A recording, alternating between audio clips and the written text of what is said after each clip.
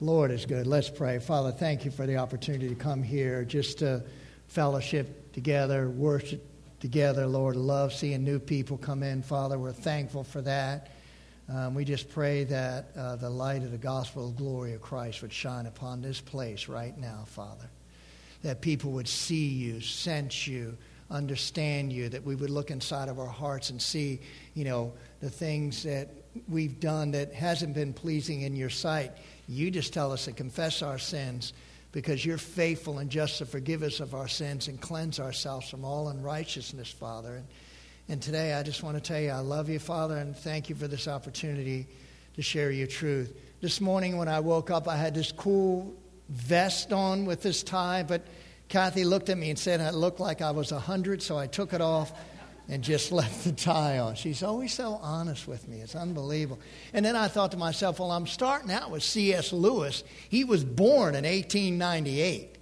He died in 1963, and I found out C.S. stands for Clive Staples Lewis. I never even knew that. And I checked to see he did not invent a stapler, but his name was Clive Staples Lewis. And I wanted to start out the message today with something that he wrote in an essay called Modern Man and the Categories of His Thought. This guy was deep. I mean, he was a theologian, writer. So he said this in that essay: man is becoming narrowly practical as irrational animals. In lecturing to popular audiences, I have repeatedly found it almost impossible to make them understand that I recommended Christianity because I thought its affirmations to be objectively true. They are simply not interested. And I'm going to read this sentence, and I want you to think of what's going on in the United States right now, because boy, does this fit it. They are simply not interested in the question of truth or falsehood. They only want to know if it will be comforting, inspiring, or socially useful. Incredible. Incredible. I had to read that sentence again. They only want to know if it will be comforting or inspiring or socially useful. This series that we've been working through is called Truth and Consequences. Paul shared some truth about the gospel, and I'm going to share that in Romans 1:16 and 17, and then we're going to get to the bad consequences.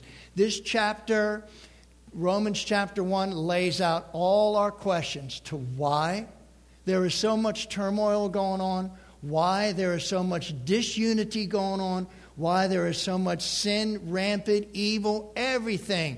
But Paul started out with a confidence in Romans 1:16 and 17. This is what his life was about. I'm not ashamed of the gospel, for it is the power of God for salvation to everyone who believes. God's no respecter of persons. God created all of us. God wants to have a relationship with us. And Paul just comes out and said, listen, I'm not ashamed of the gospel, for it is the power of God for salvation for everyone who believes, the Jew first and also to the Greek. For in it the righteousness of God is revealed from faith for faith. Some versions put faith to faith. As it is written, the righteous shall live by faith. The NIV Study Bible Commentary said this: the theme for the entire book of Romans is from those two verses I just read. Faith to faith, or faith for faith, meaning beginning and ending in faith, because that's what our life is all about. And because Paul said that he was not ashamed of the gospel, this leads me to ask you a couple questions this morning. One, what happens if you decide or if you choose to be ashamed of the gospel? What happens, or what are the consequences that happen when you choose not to believe in the gospel, or if you choose not to be righteous? And you're listening, and I put righteousness is the state of being in the right in relationship to God. That's so true. I've had teenagers ask me through the years this question so many times: What about those people that are in the faraway countries or in deepest part of Africa or the rainforest? What about those people? They probably don't even know English. I mean, could they really know the gospel and understand the gospel?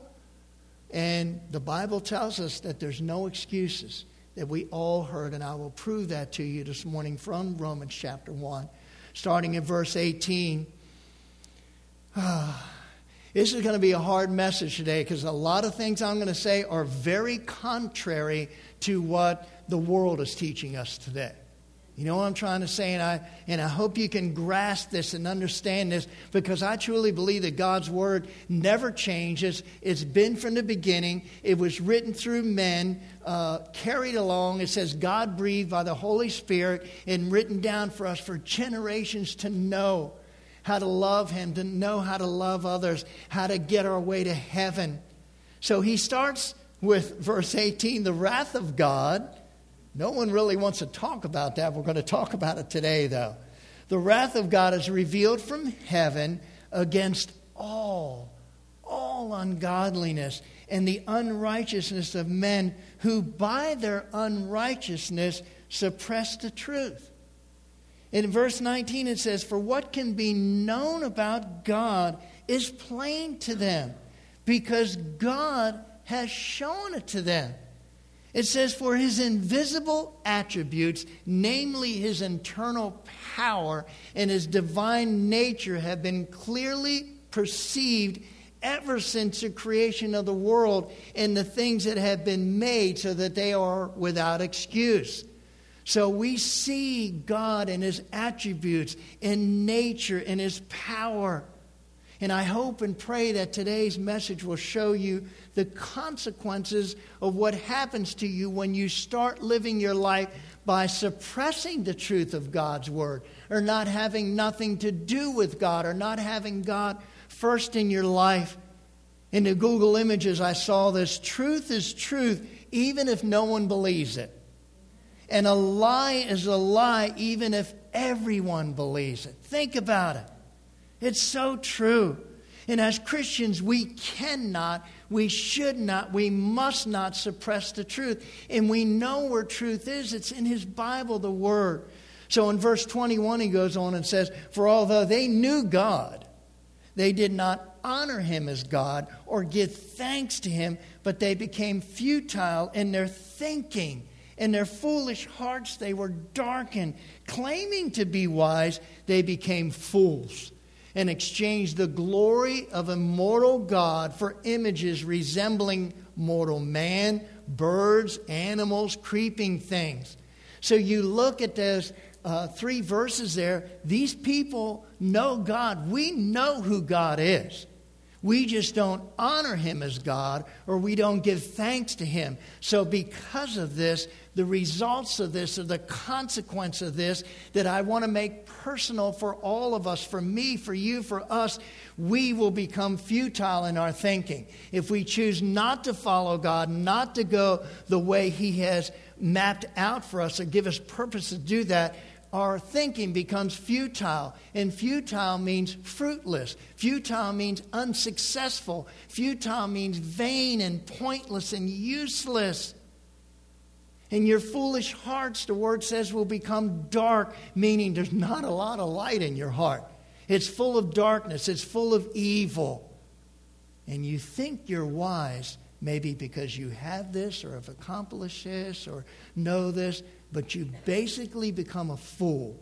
And a fool is a silly or stupid person, a person who lacks judgment or sense. And then I thought to myself, well, what are some of the synonyms? Because I'm into synonyms and cinnamon as well. But a word for fool would be dupe, a person who is easily deceived or fooled. Another synonym would be buffoon, a person given to coarse and undignified joking. Just look at Late Night for that. A chump, informal, or a stupid person. I have another quote from C.S. Lewis from his writing called Christian Apologetics. It just fits. One of the great difficulties is to keep before the audience's mind the question of truth.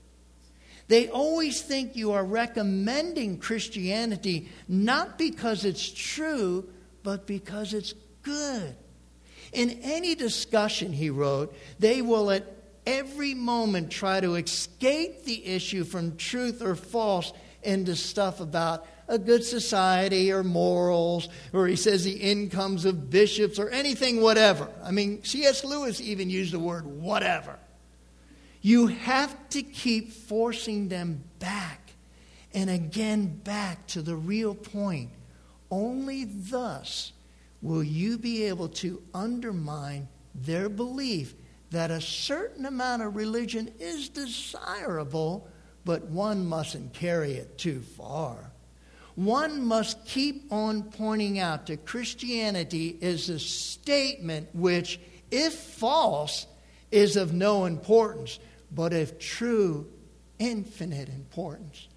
Do you understand that? Infinite importance. The one thing Christianity cannot be is moderately important. So now I come to the point of the message where I get to the subtitle of this message, as you see on the front of the listening guide, 3 life-altering consequences. And each one of these consequences, each step, each time you go, it takes you further away from God and your relationship with God. And I'm here to tell you today, don't fall into these traps. The first one, and you'll see it in the verses, God gives them over to the lust of their heart. If you choose not to thank Him, you choose not to follow Him, your foolish heart becomes darkened, and then all of a sudden He gives you over to the lust of your hearts. And this is what He says, therefore God gave them up to the lust of their hearts. And I thought to myself, well, what is the results of that? What is the results? What does your life look like if He gives you over to the lust of your hearts? And there it comes, to impurity, to dishonoring of your bodies among themselves.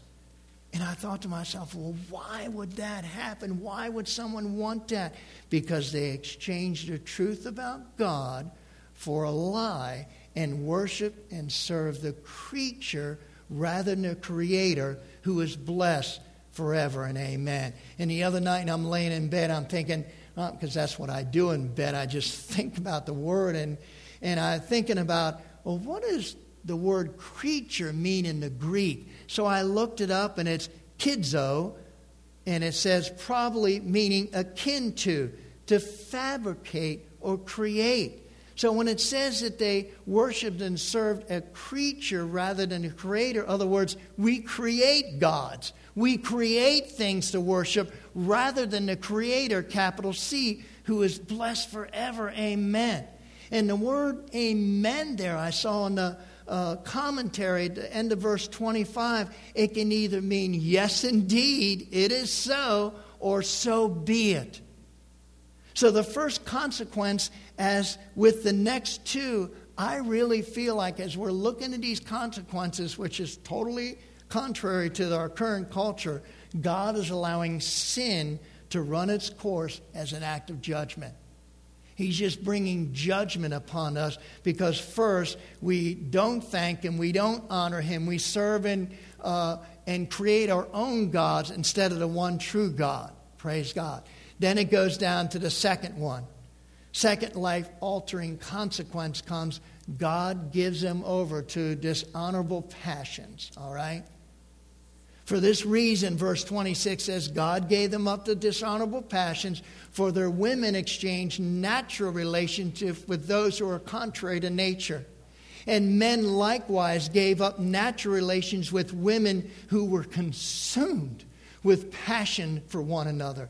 Men committing shameless acts with men and receiving in themselves the due penalty for their error. Ladies and gentlemen, this generation is really falling into that trap, and you see the spiraling down. I mean, I'm changing the channels at night, and I'm looking at 8 o'clock shows where men are kissing men and women are kissing women, and that's not natural with God. God didn't create us to do that, and I feel bad for teenagers because you are seeing that everywhere you go. If you're watching any regular TV, you'll see it's going on, and there's an underlying how can I say it, a teaching that it's okay to do that, and it's not. homosexual practice is sinful in God's eyes, just like any other sin. It's not any different than any other sin. It's just contrary to God. Leviticus in the Old Testament said this: you shall not lie with a male as with a woman. It is an abomination. And if you look at the last book of the New Testament, Revelations, it says this: blessed are those who wash their robes, so that they may have a right to the tree of life, and that they may enter the city by the gates. But outside are the dogs, the sorcerers, the sexually immoral, the murderers, the idolaters, and everyone who loves and practices falsehood. This is serious stuff. I mean, it's unbelievable. Just the evilness we see in this generation. So then I thought to myself, because I'm into this dictionary app now, it's so cool. I looked up the word dog. And the 5th definition was a despicable man or youth. The 8th definition said slang, something worthless or of extreme poor quality, an utter failure, a flop. The 3rd life-altering consequences, God gives them up to a debased mind. That's like the last step, man, is a debased mind. And what does the scripture said? They did not see it fit to acknowledge God, so God gave them up to a debased mind what to do, what ought not to be done. So if you decide to live your life not thanking the Lord, not seeking Him, you know, the Word says, seek first the kingdom of God, all in His righteousness, all these things will be added unto you.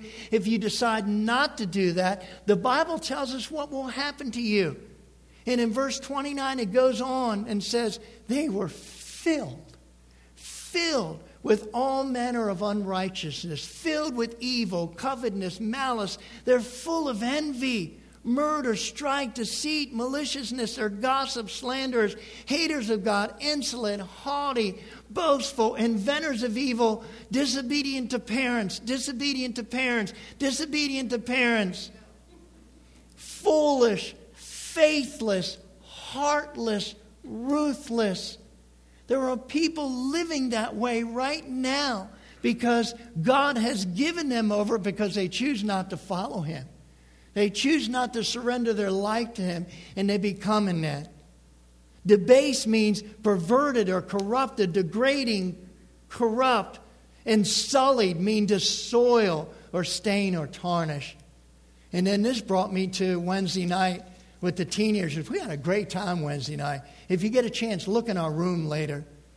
Because of the teenagers Wednesday night, we came up with these 2 verses, and Eric and I were in there ministering to them. And these 2 verses, I wanted to talk about the narrow gate and the wide gate.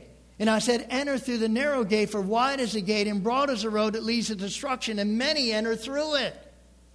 But small is the gate and narrow is the road that leads to life, and only a few find it. And I wanted the teenagers to understand that most of the people they're going to be involved with in their life are going down the wide road. They don't want nothing to do with the narrow road. And the narrow road leads to Christ. The narrow road leads to hope. The narrow road leads to life and more abundantly. And then I asked them, what goes on when you decide to live the wide gate? And they wrote out those key words, and you can see it. They wrote it out, and it was from the verses I just read. Because if you choose to go the wide road, you're going to end up full of envy, murder, strife, deceit, all those things that I read. You're going to end up living your life that way. It was beautiful. And then all of a sudden, little Zach, no one asked him to do it, Zach starts to draw a gate. It was incredible. He drew this big gate to show that the gate is wide to go in the wide road. Then go ahead, the next thing. Then we got into the narrow road. Enter in the narrow gate. Enter through the narrow gate. For wide is the gate, broad is the road that leads to destruction, and many find it. But small is the gate, and narrow the road that leads to life, and only a few find it. And I'm here today and say that I hope everybody sitting in here is choosing that narrow gate and walking that narrow way, because you'll find life and find it more abundantly. And if you're here and you're blessed to be married and you're a husband, Oh my gosh, when you go that narrow road, you're going to understand what it means to love your wife. If you're a wife and you're married to a husband, you're going to understand what it means to love your husband. You're going to understand how to bring Christ out into the world. And so then we put up sheets. What did it mean to go the narrow road? And we talked about love, joy, peace, patience, kindness, faithfulness, gentleness, self-control. There's no law can go against that. And then little Zach drew a little gate for us. It was powerful. It was powerful. It was just beautiful that night how we did that. Then he goes on in verse 32, which is the last verse of chapter 1 in Romans. Though they know God's righteous decree, meaning that everyone's ever been created by God knows. I don't care where you live, where you've been, what you've done. We know He creates something in your heart, and it's really, in some ways, it's a void in your heart that He wants to fill it should you choose to allow Him to fill it. Or you're going to go the wide road and fill it with other things. Foolishness, faithless, heartless, ruthless, boastful. So although they know God's righteous decree that those who practice such things deserve to die, Paul wrote, they not only do them, but they give approval to those who practice them. It's incredible. Incredible. You watch award shows and, there's probably one on tonight. There's usually one on every week. I mean, country music, they have like 6 a year. But I don't want to down country music because a lot of those guys talk about God. Man, this is God's country. Amen. Praise God. So I'm not cutting down the country. But I'm talking about just getting up there, cursing, making fun of our leaders, making fun of police, making fun of soldiers. And people clapping, yeah, yeah. Guys holding hands with guys, girls holding hands with girls, making out on stage. They're clapping, screaming, because they're approving of that, because that's the path they're going down. And what do? Pray for them, man. Pray for them. There are so many people I was praying on TV for this week. Seriously. So many people. And Kathy, she's not here, so... Nick, these people are crazy. She'll say things to me like that. It's just incredible. But they're in the wide road, man. They're full of the world, full of stuff that they think's going to make them happy. And that's why they try to fill that void, with sex outside of marriage, with drugs, with alcohol, everything they can do to fill that void. And then they give approval of it. And you're listening, God, I put meaning the extreme sin is applauding rather than regretting the sins of others. Lord, let us not be ashamed of the gospel. So these three life-altering consequences can happen to us should we choose to suppress God's word. That's why it's so important to be in His word. That's why every day in this place, whenever there's a Bible study or a fellowship or people having fun and stuff, we're going to do everything we can to teach them God's word and make it come to life so you don't go down the wide road, because I'm going to be honest with you, the Bible says many of them are going to go that way. Most people are going to go that way. But the narrow road, the narrow gate, is for those who want Christ, who want to live their life for Christ, who want to understand what it means to have peace and hope in their lives. It's so important. Ushers, if you want to come forward and band. So I will close with the 2 verses that I opened up with, because we need to come back from the negative and the wide road and come back to the narrow road. In the narrow road, if we're walking the narrow road, we should say this, know this, understand this, live this, have passion for it. For I am not ashamed of the gospel, for it is the power of God for salvation to everyone who believes. To the Jew first and also the Greek, for it is in it is the righteousness of God, which is revealed by faith. For faith, it is written, the righteous shall live by faith. So God, thank you. Keep playing. So God wants you to take your faith and bring it outside these walls and spread it and share it and grab a hold of some people. Jude said, grab people, snatch them out of the fire and give them the life and hope that we find in Christ. Father, I thank you for your word today. Father, it's hard to sometimes just to say things that are so contrary. Because if I did this out in public, I'd be called a homophobe. I wouldn't care about anybody. I would be called prideful, a prude, a Jesus freak. I love being called a Jesus freak. So, Father, I pray that these words come to life, that this chapter almost comes into me daily because it gives us a reason why we see things spiraling out of control in this nation. But God, you put people into office. You put them in and you take them out. And it's our responsibility to love on them, pray for them, respect them, follow them as they follow the laws, Father, as they follow the Constitution. The Constitution was written by men who had Bible degrees. The Constitution was signed by people who prayed and fasted before they got together as the founding fathers to have a nation that's free. I am free to live our lives, to worship you. We can worship you any way we want to, but we know Christianity is the way. You said, I am the way and the truth and the life, and no one gets to the Father except through me. Bless our offering today, Father. Praise God. Father, take care of this Dominion power. They're killing me, man.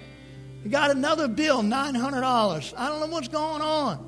Elizabeth and I are walking around here in winter coats with the heat off. Praise God. So, Father, I just ask you to bless our offering, bless our altar time. There might be somebody in here that wants to come forward. Even though we have 3 powerful ladies who are prayer warriors coming up here, maybe they want to join them, or maybe they want to come up and say, Father, I've been doing the wide road and I want to go to narrow road. Show me how to do that. In your name I pray, amen.